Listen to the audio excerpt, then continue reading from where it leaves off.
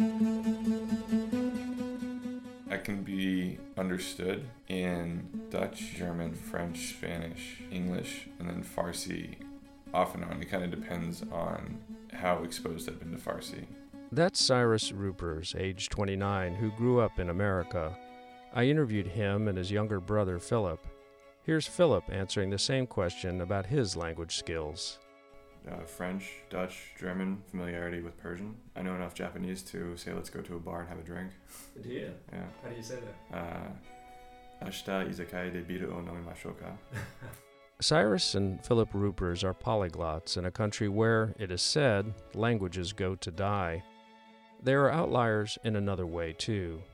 Although they were born and raised in America and graduated from high school in Northern Virginia, they went to college in a foreign country. We both went to the Rotterdam School of Management, so Rotterdam in the south of Holland. You know, the idea of going to school in Holland was pretty cool, and just doing something completely different. For graduate school, they went to Spain and attended the IE Business School in Madrid, the Instituto de Empresa. Here's Philip. It was a one-year accelerated master's program, kind of continuing what we learned in Rotterdam, so it was centered on business administration. This is too good of a story, right? The ideal American students who go abroad and learn from different cultures, immersing themselves in foreign languages. We'll hear how Cyrus and Philip got to be such outliers, and of a campaign designed to create many more of them that fell short. This is America the Bilingual.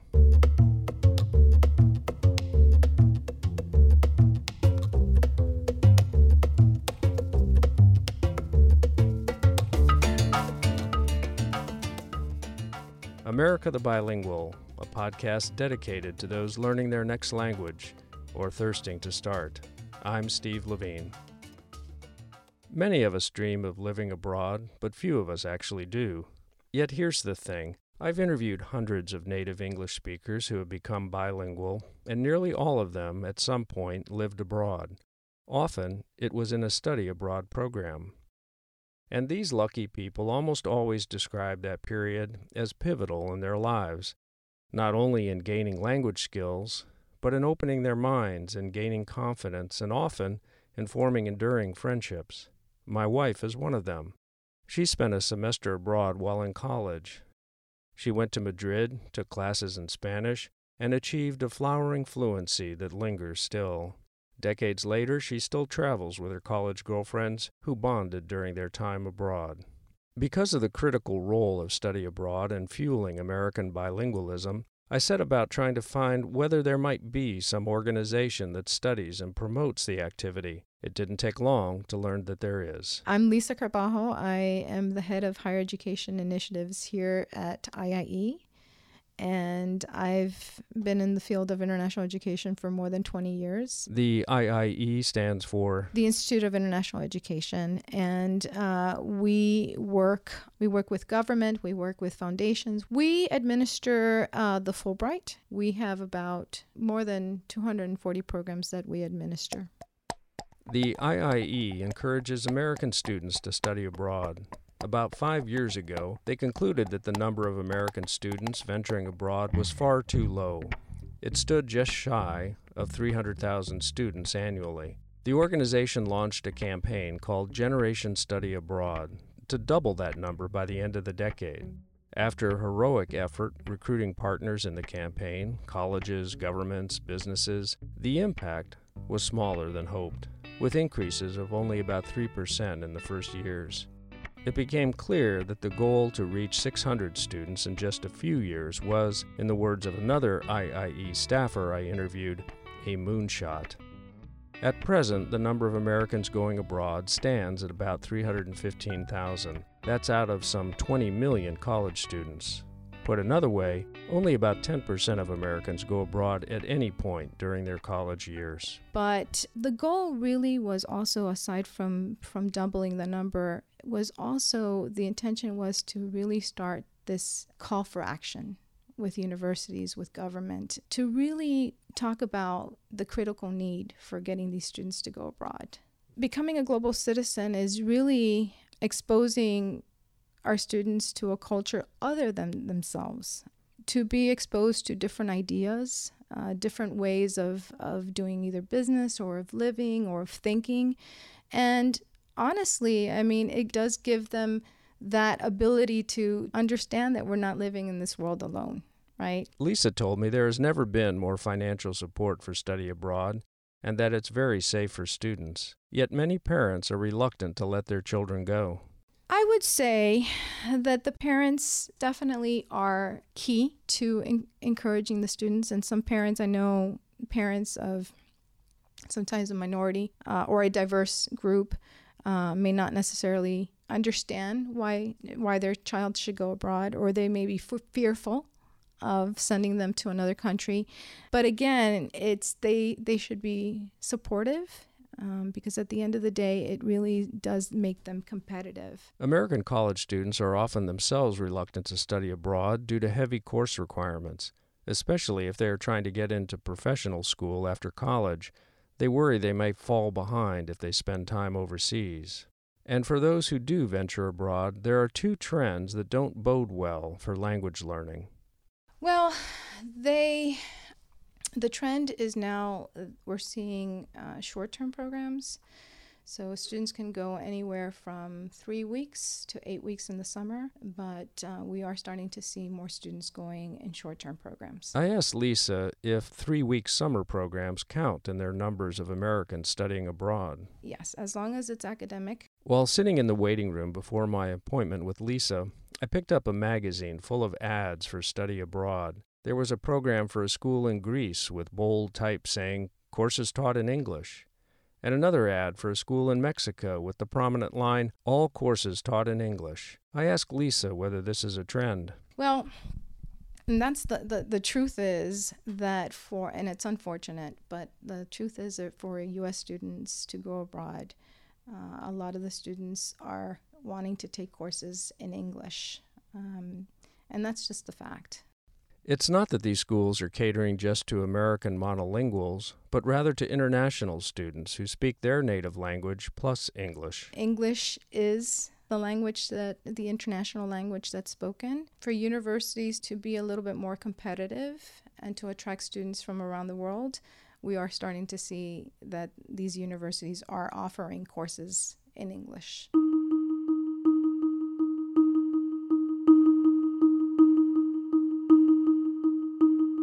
What is growing steadily, according to IIE data, are the number of international students coming to the U.S. That number exceeded 1 million last year. This amounts to about 5% of our overall student body. The largest sending country is China, representing almost 1/3 of international students, followed by India with about 16% of the total. Saudi Arabia just edged out South Korea to take the third spot. In stark contrast to American students studying abroad, international students coming to the U.S. overwhelmingly stay for several years and earn degrees, undergraduate and graduate degrees, and at the same time become proficient in English if they weren't already. One more thing, these international students bring in lots of money, about $36 billion per year, most of it from their parents paying full tuition. How many Americans go overseas to get a degree? Turns out fewer than 50,000 do this annually, and most of these are graduate students. Compared with the 20 million Americans in college in this country, only about 20,000 go outside the U.S. to get undergraduate degrees. Cyrus and Philip Rupers represent fewer than 0.1% of American college students, true outliers. How did they get that way? Okay. So here we go. Cyrus and Philip are the sons of Jack Rupers and Nadare Shamlu. We've been friends for more years than we want to say, right? Many years. Definitely many years. Several decades. Several decades. Nadare was born in Iran and came to the U.S. in 1974. Jack was born in the Netherlands and came to America in 1980.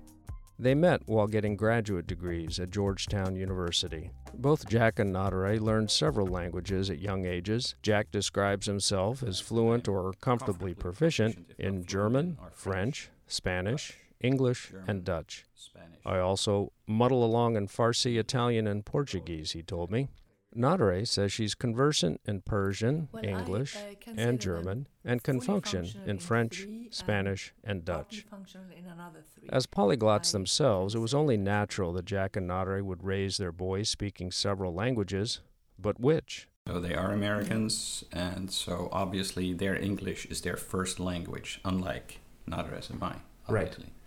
Now, they could have, if you had spoken English to them, they could have become Monoglots. monolingual Americans, Fine. like me. Or I consider myself a recovering monolingual. But they could have become a typical American in that respect, despite your many languages. Mm-hmm. But you didn't do that. So what did you do? What were your goals? First of all, what were your goals? And then what did you do?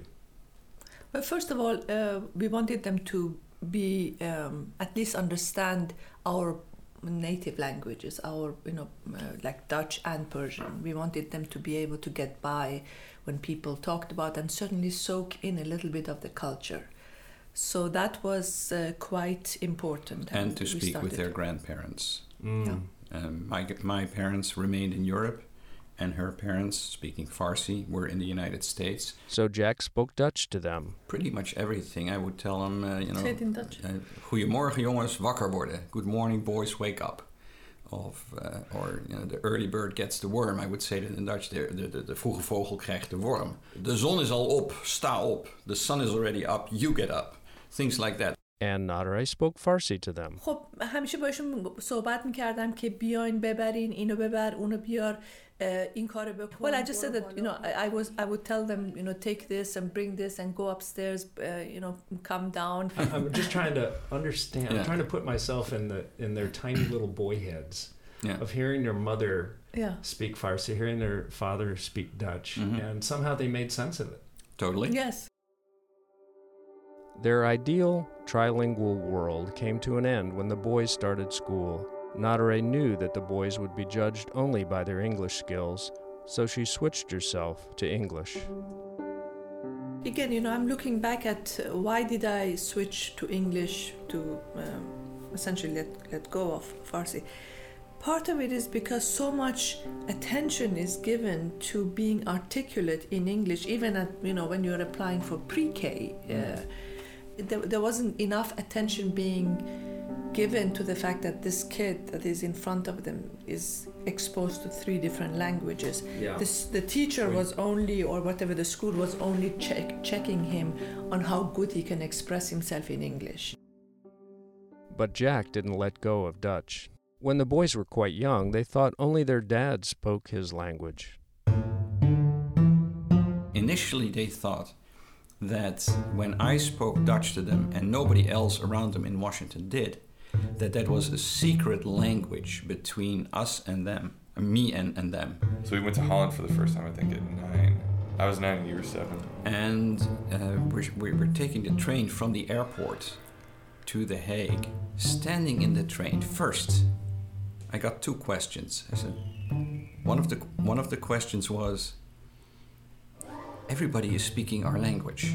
I remember just being blown away. I was like kind of sad a little bit. I remember just being like, crap, our secret language has been, someone has kind of infiltrated our secret language and really... And the second question, unfortunately, was, Daddy, Papi, why are you so small? Because the Dutch are the tallest people on earth, I believe. Jack's parents retired and moved from Holland to southern France. Jack asked his parents to speak only Dutch to their grandsons when the family came to visit. Meanwhile, Nadare hadn't entirely given up on Farsi. I did take them to Saturday Persian classes, and they learned how to read and write. Here's the boys' take on that. The teacher, Yeah. she was just Awful. not the most motivating, and her form of positive reinforcement whenever we did something good, she would have a cookie, which kind of didn't make much sense. Yeah. She had this big tin of like sugar cookies, and she was fairly large, but she would just basically have a sugar cookie for herself.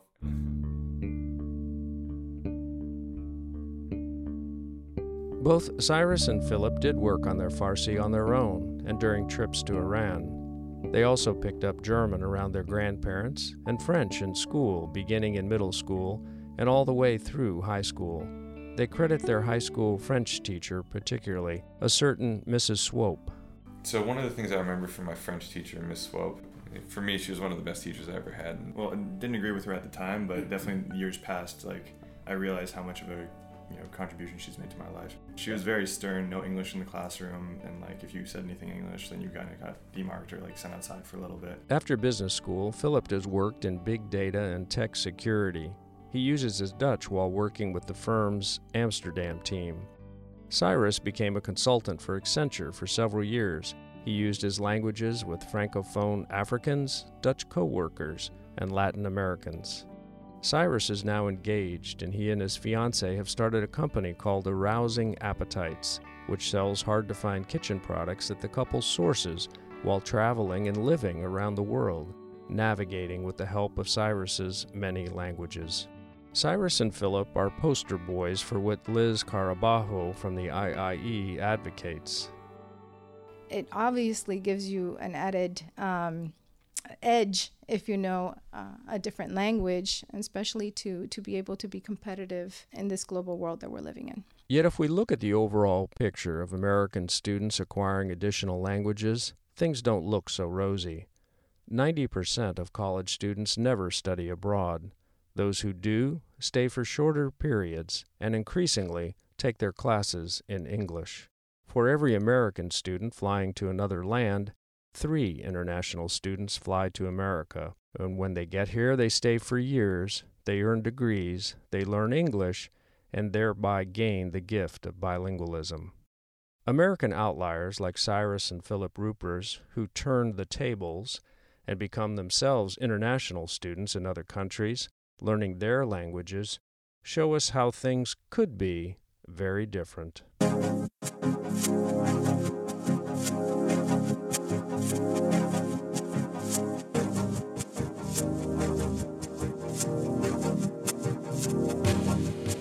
America the Bilingual is part of the Lead with Languages campaign of ACTFL, the American Council on the Teaching of Foreign Languages.